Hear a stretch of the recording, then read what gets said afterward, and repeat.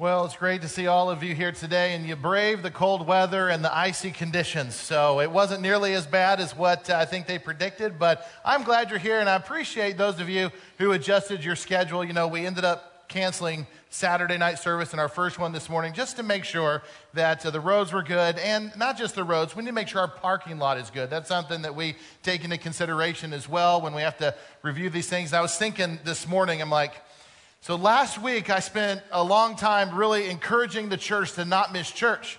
And we go off and cancel a couple services on you. Anyway, I don't know. That's just the way my brain thinks. But I appreciate you guys being flexible. And if you were planning to come here last night, but you ended up coming to this service instead, praise God. We're so glad that you did that. Hey, as we get started, let me tell you, when I found out that I was going to be a dad, my wife and I had been married for about 5 years. And it's funny how your perspective changes on some things once you find out you're going to be a parent.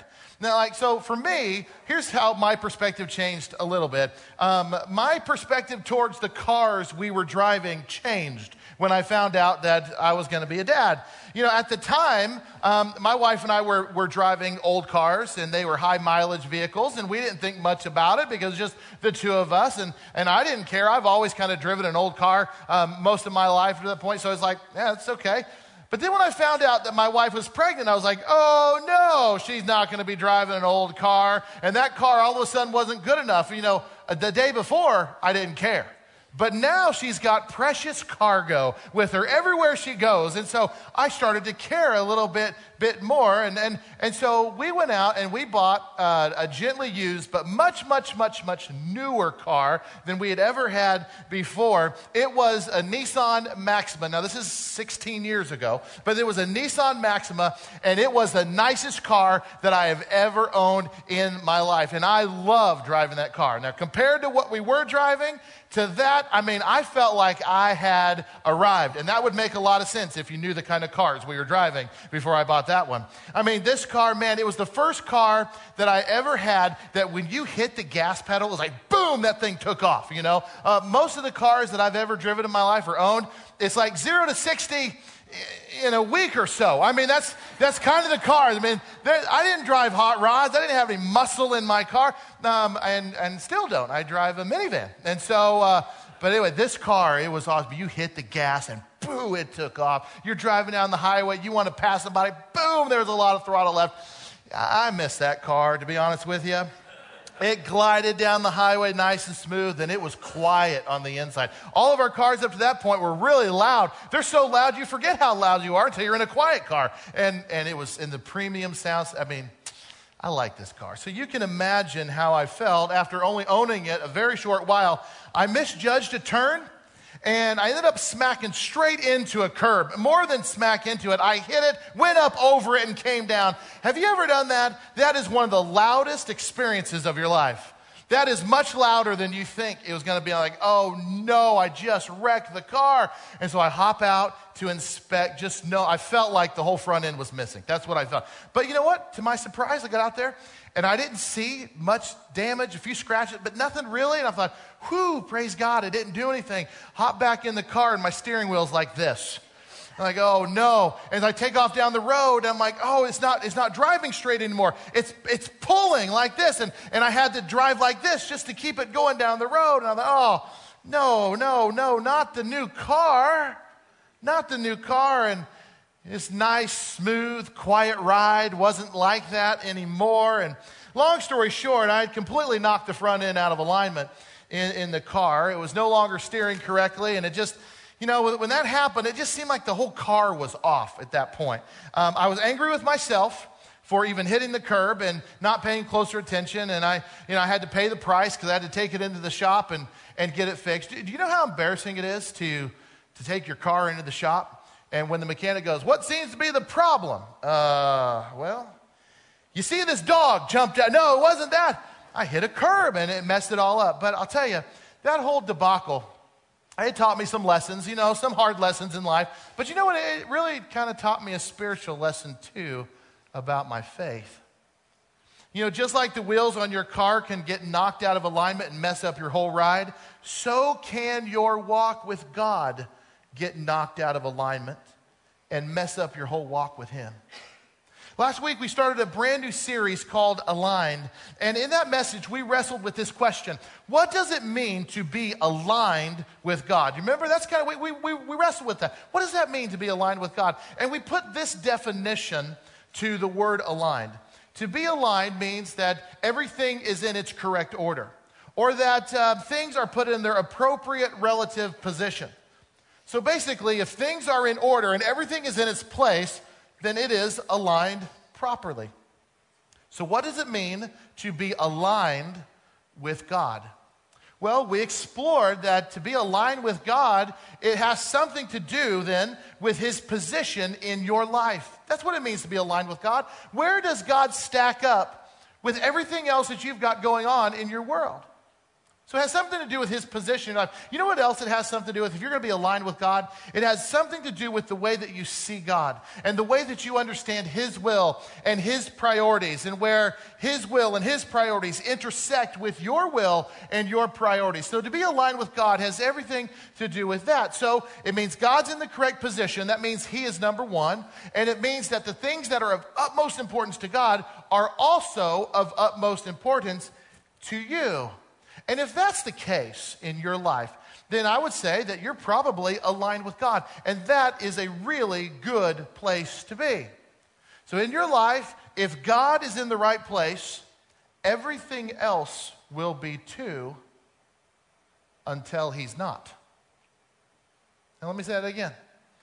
In your life, if God is in the right place, everything else will be too, until he's not. I kind of describe it like this. Sometimes your walk with God can kind of feel like that incredible ride in your car. I'm like, one day you're just gliding down the road with God and everything is awesome. Your walk with Jesus, I mean, it is incredible. It's a sweet ride and nothing could be wrong and nothing could be better. In that car ride with God, you've got the Christian music cranked. You've got the windows down. The wind is blowing through your beard. And I mean, it's just awesome, all right? And then all of a sudden,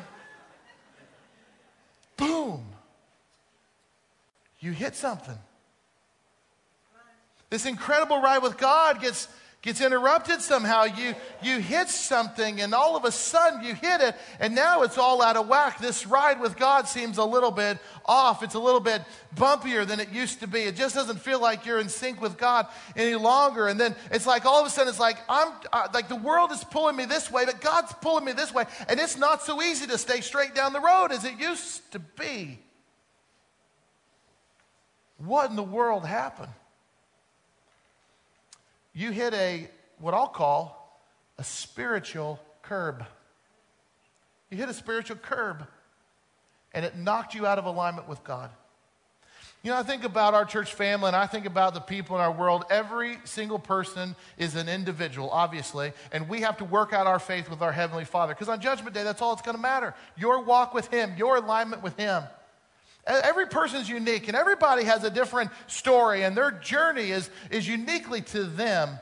But I can tell you that many Christians, they smack into these spiritual curbs, and it knocks you out of alignment with God. And I tried to think through, what are these spiritual curbs? I mean, what are these things that knock you out of alignment with God? And as I thought through this and prayed through this, I came up with 5 things, really, 5 spiritual curbs that just wants to be in your path that you run into and knock you all out of alignment with God. And so we're going to call these. I'm going to give you 5 spiritual curbs that I think all of us will be kind of nodding our heads, say, yep, I get it. I've run into that one before. The first one is this. What's the first spiritual curb? It's some kind of unholy act. What do you smack right into? I'm going to say it's some kind of unholy act. That would be what I would call some kind of blatant sin. That would be maybe a moral failing.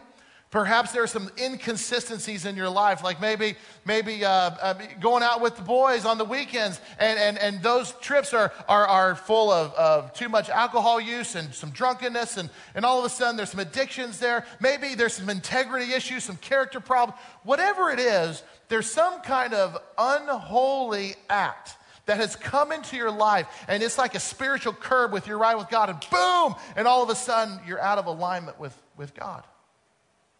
Now, I would say this, that if you are right now behaving in a sexually immoral way, then you're going to be out of alignment with God. Because if you're acting in a sexually immoral way, then God's priorities are not your priorities, I can tell you that. You're out of alignment. Some kind of unholy behavior, some kind of unholy act has gotten in the way, and you've run smack into it, and nothing seems right now. Because I don't feel close to God. Well, let's talk about what's going on in your life. What have you run into? What have you run over? What is a part of your life that wasn't there before? You know, Peter addresses this in 1 Peter chapter 1. He's talking to the church, and he gives them this counsel. He says, hey, with minds that are alert and fully sober. I mean, completely dialed in, not distracted. Set your hope on the grace to be brought to you when Jesus Christ is revealed in his coming. In other words, the life we live here and the things we do and the things we're involved with, our mindset, what we're really focused on is heaven. That's what he says. And then he says, as obedient children, do not conform to the evil desires you had when you lived in ignorance. In other words, okay, you're walking with God. Let's not go back to a behavior of when you weren't walking with God. Let's not go backwards. Going backwards knocks you out of alignment. But verse 15, but just as he who has called you is holy, so be holy in all you do. For it is written, be holy because I am holy. When I think about these curbs that we hit in our walk with God, I'll tell you, some of the big ones are some of these unholy acts that come into our lives. And if we don't fix it, if we don't resolve it, if it's left unresolved, then it's going to wreak havoc on your walk with Jesus. So that's the first curb. What's another curb? What are these curbs that we just smack right into? Well, I would say this is a big one. Some kind of ungodly pursuit has come into your path. Some kind of ungodly pursuit. Now, the Bible talks a lot about ungodly pursuits, and a lot of times the Bible speaks about how the pursuit of money can be an ungodly pursuit, or the things that money can buy, or wealth, or worldly possessions, and I think we'd all nod our head. But, ungodly pursuits can also be inappropriate relationships. Ungodly pursuits can be, pursuing something, a job perhaps, or something else, or a hobby that's going to pull you back from God. There's something that has come into your life that now you are pursuing as of greater priority than your walk with Jesus. My wife and I know a family, at one point we're quite close to, nobody here in Northwest Arkansas, but long before this, who sadly, I would say, they're the first that come to my mind when I think of ungodly pursuit. The husband of the family was chairman of the elders. His wife was the Sunday school teacher. They were the model of the Christian family. And then one day, the husband got an opportunity of a lifetime. And he got this huge job promotion at work. And all of a sudden, he is now in an echelon of employment that few people could ever dream about being, and an income to match it. And all of a sudden, the world opened up with what they could buy. And so, and there's not a thing wrong with that, by the way. Not a thing in the world wrong with that. And then all of a sudden, there were some things that became very important to them that wasn't important just a few months before. It was like, well, how do we build on this wealth? What do we do? And they ended up buying homes. And they ended up buying 15 homes, ended up renting them all out. A steady stream of income. They became very wealthy over the next few years. But here's what happened there, and there's not a thing wrong with that either. But here's what happened in their world. They began to pursue the building of their personal wealth more than they were pursuing God. And so what was the first to give? Well, our church attendance was one of the first things to give, because what did they do? They started spending their weekends refurbishing homes, getting them ready to rent. What else? All these other endeavors, things they could buy and toys, and they started running chase. And you know what? A couple years later, completely out of church. In fact, just a few years after this change of pursuit, this ungodly pursuit to become richer and all these things, the wife became a professing atheist, antagonistic towards Christians. Her husband, I'm not sure exactly where he ended up being, but close to God was not one of them. He died suddenly, unexpectedly, just a few years ago. And I honestly don't know where he was with Jesus, but I know where his wife is today, and she hates Christians. Well, what happened? Chairman of the elders, Sunday school teacher. What happened? As best I can tell you, they got on some kind of ungodly pursuit, and it took them far away from the Lord. It so misaligned them from the Lord, they couldn't see straight spiritually, and still can't. Sometimes these ungodly pursuits present themselves, and we can smack right into them, and we can go into it even with the best intentions in mind, and they take us far away from God. Well, what's another curb that we run into? What can knock us out of alignment? Well, here's one: an unexpected trauma. And maybe I would clarify and say this: our response to that unexpected trauma, because we all experience unexpected things. That's just the nature of the world we live in. Things are going to come up out of nowhere, and our response to that is very telling about our alignment with God. Perhaps that is a sudden loss, or an illness that just came out of nowhere and having to navigate that, or some kind of significant hurt that came into your life. I mean, in most cases, for Christians, the response to that unexpected trauma is very telling. These kind of unexpected things, they either draw you closer to your Heavenly Father and even more in alignment than you've ever been before, or they become an excuse to pull away from God. And typically it's one or the other. I love the words of Paul, to his encouragement to the church about this very thing. He says in 2 Corinthians chapter 4, verse 16, he says, "Therefore we do not lose heart. Though outwardly we are wasting away, yet inwardly we are being renewed day by day. For our light and momentary troubles are achieving for us an eternal glory that far outweighs them all. So we fix our eyes not on what is seen, but on what is unseen. Since what is seen is temporary, but what is unseen is eternal." So here you have some kind of unholy act can knock you out of alignment with God. Some kind of ungodly pursuit. And even a pursuit knowing what Jesus said. What did Jesus say? He said that far be it from any of us to gain the whole world, yet forfeit our soul. So some kind of ungodly pursuit, some kind of unexpected trauma can knock us out of alignment with God. What else? What's another one of these spiritual curbs that wants to knock us out of alignment with God? Well, here's one. Some kind of a unreconciled relationship. Well, I tell you, live on this planet long enough, you're going to come into conflict with somebody. So where does that stand? I can tell you what unreconciled relationships potentially can do and how it can wreak havoc on your walk with God. What it can do is it can lead to a very unforgiving heart and attitude in your life. You let that go on for long enough, it starts to turn into bitterness. That's what the Bible talks about. Bitterness has a way of turning into hatred and rage. And there's this thing, all of these things I'm describing, they want to knock you out of alignment with God.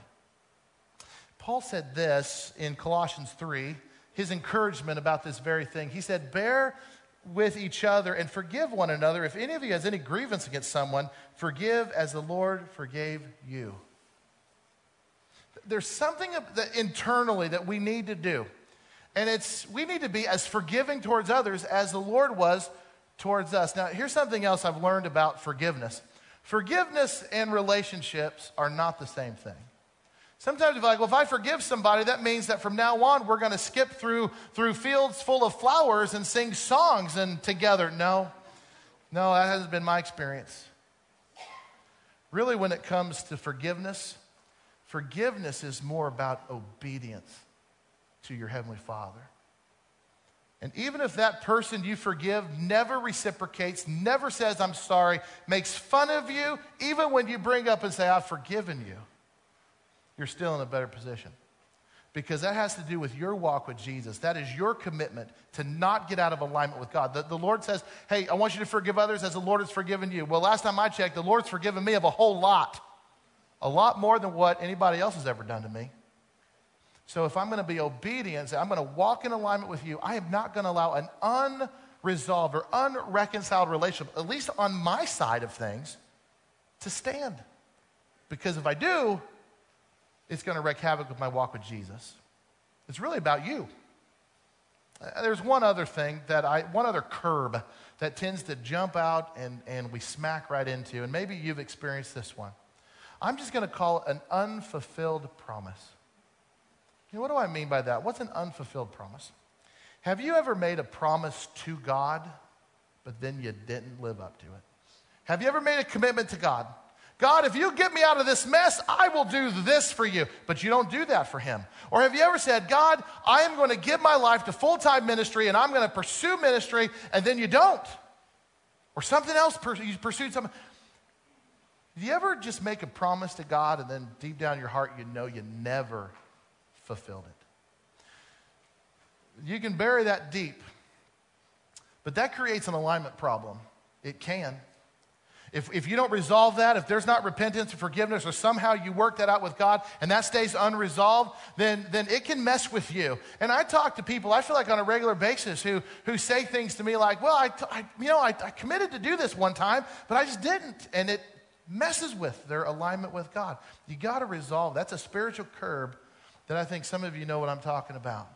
It's interesting. If you go back to the Old Testament and read some of the words of Song of Solomon, you're going to come across Ecclesiastes chapter 5, verse 4. And he actually gives some counsel on these kind of promises to God that you don't live up to.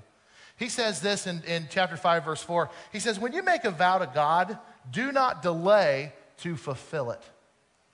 He has no pleasure in fools. Fulfill your vow. It is better not to make a vow than to make one and not fulfill it. Do not let your mouth lead you into sin. And do not protest to the temple messenger, hey, my vow is a mistake. Hey, why should God be angry at what you say and destroy the work of your hands?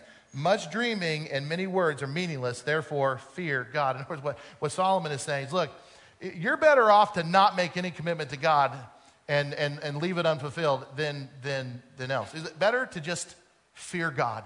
Walk daily with him, fear him, have this holy respect, love him, honor him, than to promise him something and you not do it. And some of you may wonder, why does it feel so weird between? Is it because there's an unfulfilled promise on your end and it's caused you to be out of alignment with God? You know, I've said this before just a minute ago, but every person is different.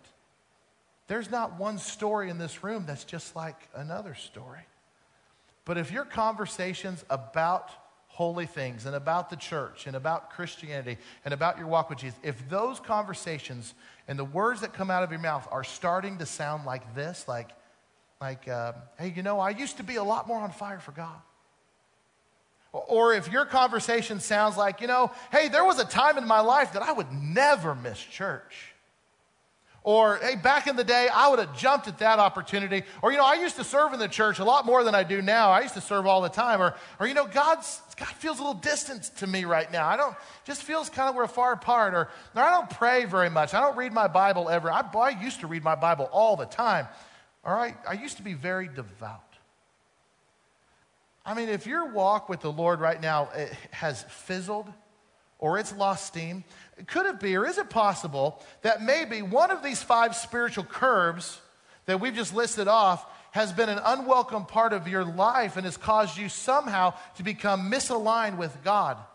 And I would say only you know the answer to that. Only you know if you've been involved or are involved in an unholy act, or you're right now in part of some ungodly pursuit, or you've got some kind of unhealthy response to trauma, or there's some kind of unresolved relationship in your world, or some kind of unfulfilled promise that you never lived up to your end of the deal with God.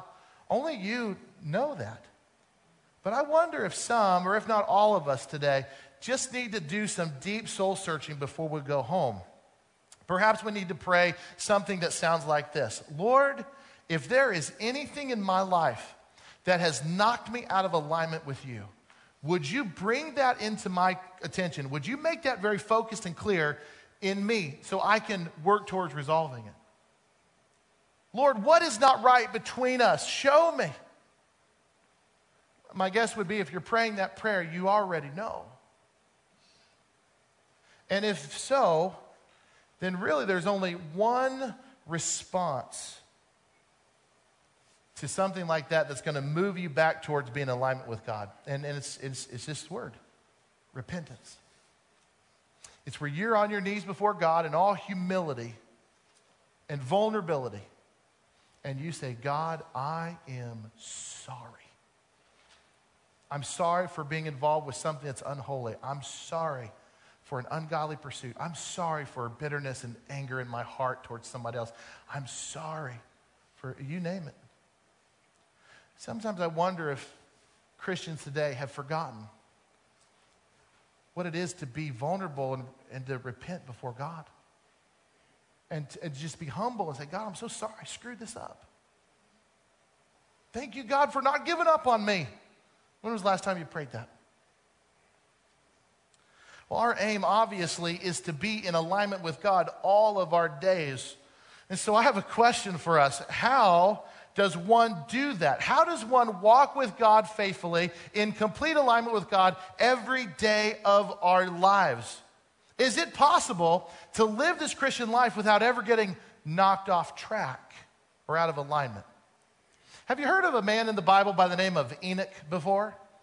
Enoch, I love Enoch's story. It's found in the opening pages of the book of Genesis. And if you'd like to turn over there, you're welcome to. All the scripture I'm going to show you is going to be behind me. But we find Enoch's story in chapter 5 of the book of Genesis. This is before the flood. This is before Noah and the ark. This is back when people used to live hundreds and hundreds of years. This is back in those earliest moments of creation. That's where you find Enoch's story. And this is what it says about Enoch. Genesis chapter 5, verse 21. It said, when Enoch had lived 65 years, he became the father of Methuselah. He became a dad at 65. That's pretty incredible. Now, I mean, obviously people lived longer back then, but 65 years old, he became a dad. And then it says this, after he became the father of Methuselah, Enoch walked faithfully with God 300 years. And he had other sons and daughters. Altogether, Enoch lived a total of 365 years. Enoch walked faithfully with God. Then he was no more because God took him away. 365 years old. Can you imagine living that long? Anybody here want to live 365 years? I don't. You know, if Enoch was alive today, and let's say he died this year, that means, if you trace that back, that means he would have been born in the year of 1655. That's how old he was. Now, who can tell me what famous thing happened in 1655? I'm really curious. I have no idea. What famous thing happened? I have no idea. I don't have a clue. I asked that last service, and I had people texting me. They looked it up online. Well, this happened, and this happened. I really don't want to know. You know, I'm just making us silly. But it's 365 years. Honestly, that doesn't matter. His age doesn't matter. You know what matters in this story? It's verse 24. It says, Enoch walked faithfully with God. That's what matters. Enoch walked faithfully with God, and he was no more because God took him away. Now, if you got your Bible and you want to turn to the New Testament, you can go to Hebrews chapter 11, because that's the other time in the Bible that it mentions Enoch's story. And Hebrews chapter 11 is a fascinating chapter of the Bible. We call it the Hall of Fame of Faith, because what Hebrews 11 does, it just lists off all the people in the Bible that exhibited incredible faith in their life. Enoch is listed there. He's listed in chapter 11, verse 5. And it says this, by faith Enoch was taken from this life, so they did not experience death. He could not be found because God had taken him away. For before he was taken, he was commended as one who pleased God. And without faith, it is impossible to please God, because anyone who comes to him must believe that he exists and that he rewards those who earnestly seek him. Now, we don't get a total detailed account of everything he did. The Bible's not that specific about Enoch's life. He's mentioned one other time in the book of Jude, but that's just briefly. But from what we understand from these two passages of Scripture, Enoch was a pretty amazing guy. And I wonder, why is his life recorded? Why is it important for us to know that Enoch walked with God faithfully? He was 365 years old when God took him away. Why is that? Well, it's important for us to know because it's a good example of someone who seemed to be aligned with God all of his days. And you know what that tells me? It's possible. If Enoch can do it for 300 years, maybe I can do it for a few less. It is possible. And not only that, Enoch walked with God daily in a time in history when the world was getting darker and darker and more evil as it goes on. If you keep reading on into the next chapter, God got so put out with people and how wicked they had become. And the Bible says that every inclination of every person on the planet was evil all the time. Can you imagine? We have never experienced a day as dark as that. When every single person alive, every single inclination of their heart was evil all the time. We have not yet reverted back to the days of Noah. So Enoch is walking with God in a world that is pulling back from God faster than you can ever imagine. It kind of sounds like today. It's possible to walk with God. Enoch did it. If he did it, we can do it. But whatever he was doing, it was pleasing to God. He didn't waver from it. And he walked with him every day.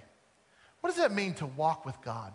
Because you're going to find that phrase all over the pages of the Bible. Not just with Enoch, but with a lot of the famous people in the Bible, it says they walked with God. In my mind, this phrase, walked with God, is just another way of saying in alignment with God. Adam walked with God. Moses walked with God. Abraham walked with God. David walked with God. All these people walked. What does that mean? It's just another way of saying they were aligned with God. So take this phrase, walk with God. When you come across it in Scripture, like we do here with Enoch, and as we think about it in our own lives, it's really a metaphorical phrase, if you will, that is characterized by somebody's devotion to God. So if you say that person walks with God, what you're really saying is they are expressing a lot of devotion in their life towards God. That's what walking with him means. Walking with him suggests that your life is consistent with God's will and that you are experiencing this wonderful fellowship with him, because when your life is aligned with God, you experience incredible fellowship. Everything's coming together. So that is the goal, right, of every Christian, to walk with God, to be aligned with God. And if you want to be somebody who walks with God, what does that mean? Well, there's three things real quick. That if you want to walk with God, here's the first one. It means that you've got to trust God. I want to be in alignment with him. I want to walk with him, be devoted with him. What does that mean? It means I'm going to trust God in everything. I read recently about a guy by the name of Jack who went out jogging in some backcountry roads near his house, and he went up high on his hill, and he got too close to the edge, and the edge gave way, and he slipped, and he fell down the hill, but he was able to grab onto some roots and tree branches, and he was hanging there precariously on the edge of the cliff. He could not climb back up, but he was way too high to just let go. And he's screaming for, help me, and he couldn't hear anything. And after a few minutes of really panicking, screaming, he's thinking he's going to fall. And then there's this voice from the top, and it says, hey, I can hear you, Jack. He goes, you know my name? Yeah, I know who you are. Well, all right, well, I need some help, Jack said. He said, who are you? And the voice from up top said, well, I'm the Lord. And Jack said, you mean like God? He said, yeah, that's me.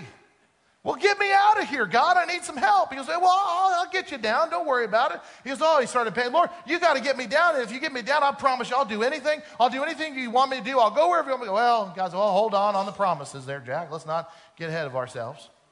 Well, get me down. And God said, I'll get you down, but here's what I need you to do. I need you to just let go of the branch, and I'll get you. And Jack's like, you want me to let go of the branch?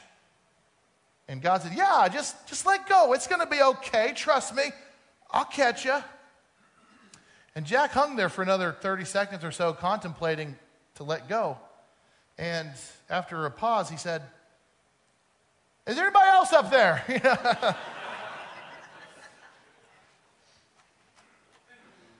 I tell you, trusting God can be such a challenge, because to trust God means to behave in a way that is completely contrary to all of your friends. It means to live in a way that's completely contrary to everybody you know, really. The people you work with, for the most part. What you see on TV and in the movies. It's to trust God is to be completely different. I have a friend up in Kansas City who I had the privilege of leading to the Lord and baptizing him. And right after he got baptized, he stopped by the church office and he said, man, I just got offered the job of a lifetime today. He said, just my dream job. And I said, well, that's fantastic. Congratulations. And he said, I don't think I can take it. I need some help. What do you mean you can't take your dream job? And he said, well, this new job it's going to require me to work on Sundays. And I just don't think I can miss church right now. Out of the mouth of babes in Christ, truth is revealed. And I found myself kind of surprised because that trust, he said, I just feel like I'm at this point, I'm just brand new in my walk with Jesus, and I'm trusting him on everything, and I just believe that this is not what he wants me to do because this will pull me away from what I think he wants me to. So I think I'm just going to stick with what I've got and just trust God that he'll open up another dream opportunity. He taught me a great lesson about trust that day. So to walk with God is just to trust him. That's really what about being aligned with him. It's just all about trust. Secondly, I think to walk with God is to adjust to God. To adjust. In Genesis 5:22, going back to the life story of Enoch, many Bible scholars look at that and say, what caused Enoch to walk with God? And there's this point that many scholars will point to and they say, it's when he became a dad. Because the Bible says when Enoch was 65 years of age, he became the father of Methuselah, and then he walked with God 300 years. And they've argued, was that a turning point in his life? A lot of dads, when they become a dad, and they look at that baby for the first time, it's a wake-up call. You better get your act together. Or maybe I'm just talking about me. Maybe Enoch had one of those moments. But if it was or if it wasn't, there was a point in his life, he said, from this point forward, I will walk with God faithfully. And it's like he's saying, in this world that's pulling away from God, I'm going to pull close to God. I am going to actually adjust my life to be all about what God. And I think there's these moments, and maybe for Enoch it was this way, that he could look back and say, the day my son was born is the day that I decided to get serious with God. He can look back to an exact moment in time. He can pinpoint it. This is the moment of my life that things got right with God and I started to adjust to him. And I call that your light bulb moment. And I'm wondering, have you had a light bulb moment? Can you look back? Can you revisit in history the exact moment where it all became real and it all became right? And it's like, this is the moment that I adjust to God, not the other way around. This is where it gets real. For me, I was 11 years old. I remember very clearly, I was sitting in my room in the upstairs of our house. We were living in Portland, Oregon, and I don't know why, but something just came over me in that moment. I'd been thinking about it, but it's almost like the Holy Spirit just came over me and said, now's your time, and I want you to follow me. And I just felt the presence of God, even as an 11-year-old kid. And I'm like, yes, Lord, I'm going to follow you. I want you in my life. And I remember going and telling my dad, Lord, Dad, God wants me to follow him, and I'm going to follow him. Of course, my dad was thrilled, and he baptized me, and that was my light bulb moment. And I've had a lot of light bulb moments, to be honest with you. And what about you? Can you look back and pinpoint the moment where you said, I'm going to adjust to God? I'm going to walk with him and adjust to him. The disciples had a light bulb moment. A lot of the disciples of Jesus, they were fishermen. And before Jesus called them to be his disciples, they were out fishing one day. They didn't catch anything. It's in Luke chapter 5. You can read about it sometime. And so they're cleaning up their nets. They're about to go home for the day. And Jesus says, hey, I want you to go back out in the water and drop your nets out in the deep water. And like, we've been at this all night. It's not going to work. And Peter said, but Jesus, because you're telling us to do it, I'll do it. If you know the story, they went out in the water, they dropped their nets down, they caught such a huge catch of fish, it was sinking their boats. And this is the famous moment when Jesus looks out to Peter and says, from now on, you will be a fisher of men. It's a light bulb moment. Everything changes from this point. And the disciples, they pulled their boats up on the shore, and there's this interesting, often overlooked verse 11 of chapter 5. It says they left everything on the shore, and they followed Jesus. That was the moment that they could always look back on and say, it was at the Sea of Galilee with our boats full of fish. We didn't know how it happened. That was our light bulb moment. And that was the day we decided to walk with God, and we were going to adjust to him forever. So to be aligned with God is to walk with God and to adjust to him. But I'll tell you, these spiritual curbs can get in the way. Sin can get in the way. Sin will make you want to adjust away from God. The word sin consists of 3 letters. The middle letter is I. And I can tell you, when you pull away from God and adjust away from God, it's always an I problem. It's not a God problem. It's an I problem. I'm concerned for the church. I'm concerned for many people who call themselves Christians today. People who want all the benefit of salvation in heaven without the surrender of self here on earth. I pray to God we don't drift that far. But it'd be a wake-up call, a light bulb moment for the church to adjust to God, not just away. Finally, I know we're a little late on time. One more real quick. What does it mean to walk with God? To walk with God is to be secure with God. You know, in my study of Enoch's life, it's evident that Enoch was very secure in God. Enoch, you may not know this, but Enoch is only one of two people in the Old Testament who never died. Did you know that? Enoch never died. Do you know who the other one was? Elijah. Elijah never died. He was taken up into heaven in what looked like chariots of fire. And I don't know if the music was playing. Dun, dun, na, na, na, na. I don't know. Maybe. But Enoch and Elijah, they never experienced death. So at age 365, why that age? Why? I don't know.